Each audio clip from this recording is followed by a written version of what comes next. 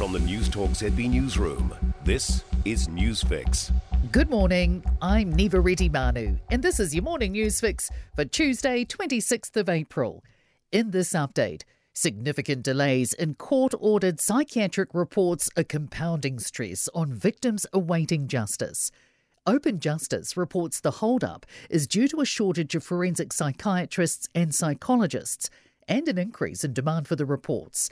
Ministry of Justice figures showed there were 8,734 cases in which reports were ordered from January 2017 to March this year. Independent victim advocate Ruth Money says victims are forced to put their lives through the legal process. The lengthy delays and at times the very unfair reasons for the delays really does add to the trauma of a survivor. Questions about the safety of rural roads following a fatal crash in Canterbury.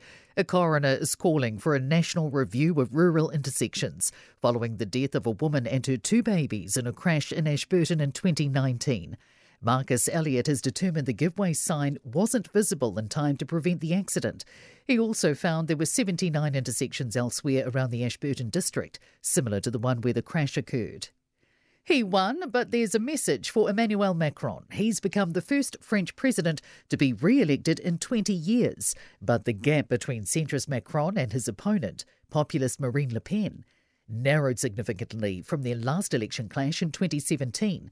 In the end, Macron secured 58.5% of the vote over Le Pen's 41.5%. Auckland University International Relations expert Stephen Hoadley says it will be a message to Macron that he needs to change tack. He needs to pay more attention to the voices at the bottom of the socioeconomic pyramid, of those whose health care, for example, is poor. $11,000 a second. That's how much a TV ad urging people to be on the right side of history over climate change has cost taxpayers.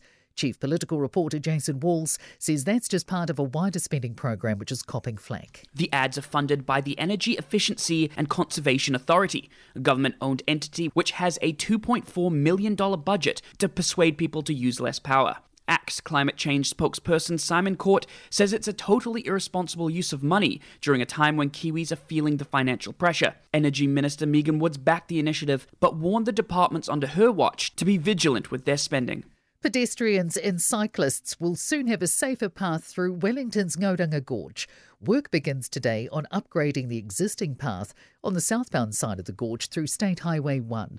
It will see a number of changes, such as installing new cyclist and pedestrian markings, drainage and vegetation clearance. A section of the path safety barrier will also be upgraded to the latest safety standards. Waka Kotahi says motorists can expect some disruption, such as reduced speeds in the area during the work.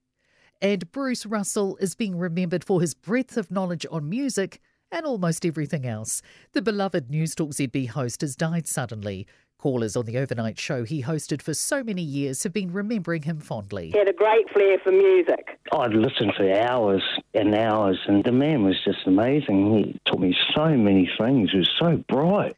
In sport, the Warriors have been demolished 70-10 in a record NRL loss in their Anzac Day match in Melbourne. It was 16-10 at half-time before the home side ran in 54 points in the second spell. Former South African cricket captain and director of cricket, Graham Smith, has been cleared of racism allegations by two independent arbitrators. And the New Zealand Breakers have touched back down on Kiwi soil for the first time in 6 months. The basketballers finished 10th